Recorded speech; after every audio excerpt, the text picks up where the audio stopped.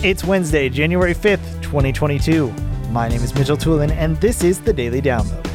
Support for AV Nation is brought to you by Atlas IED, innovative audio solutions for every business environment. Today's Daily Download comes from Connected 40. David Danto is joined by Erwin Lazar, David Smith, David Maldo, Kevin Keeler, Matt Scott, and Carolina Milanesi talking about the space between budget and luxury solutions. Erwin Lazar starts off talking about the importance of quality solutions for a remote worker when interfacing with other employees and customers. I think we've seen a couple of things in our research that indicate the need for high quality audio and video experiences for remote workers. First depends on their role. So if they are somebody who spends a fair amount of time on video, on calls throughout the day, having that higher quality experience can improve their workday. It can make them more able or better able to participate in the meetings that they're having with their colleagues. Secondly, we see it often as a differentiator. So companies that are using video and audio outward facing, customer facing for customer service and support for sales are seeing value in differentiating the way they present themselves to their customers by having higher quality audio and video experiences.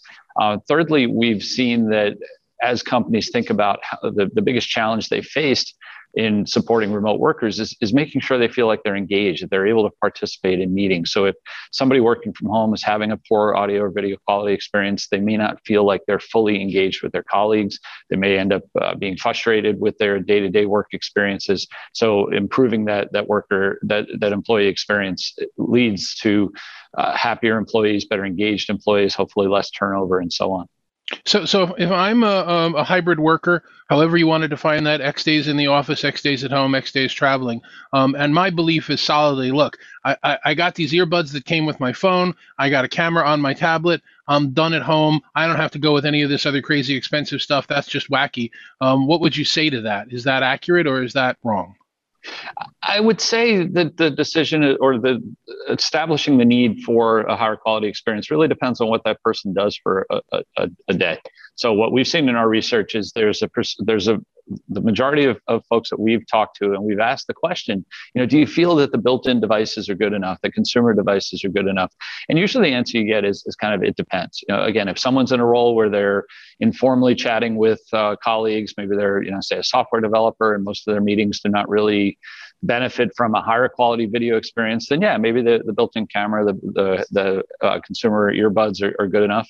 But if they're an executive, if they're recording video or streaming live video, if they're dealing with customers, if they're dealing with sales opportunities, if they're spending a lot of time on video, then usually those are the organizational roles that see benefits. So I think a lot of it starts with defining the personas and understanding what do people do, how much do they need that higher quality video experience, and then provision accordingly.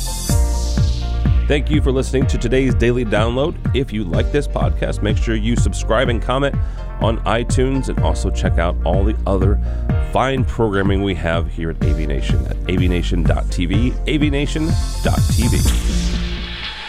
The network for the AV industry. What are you listening to? This is AV. This is AV Nation. This is AV Nation.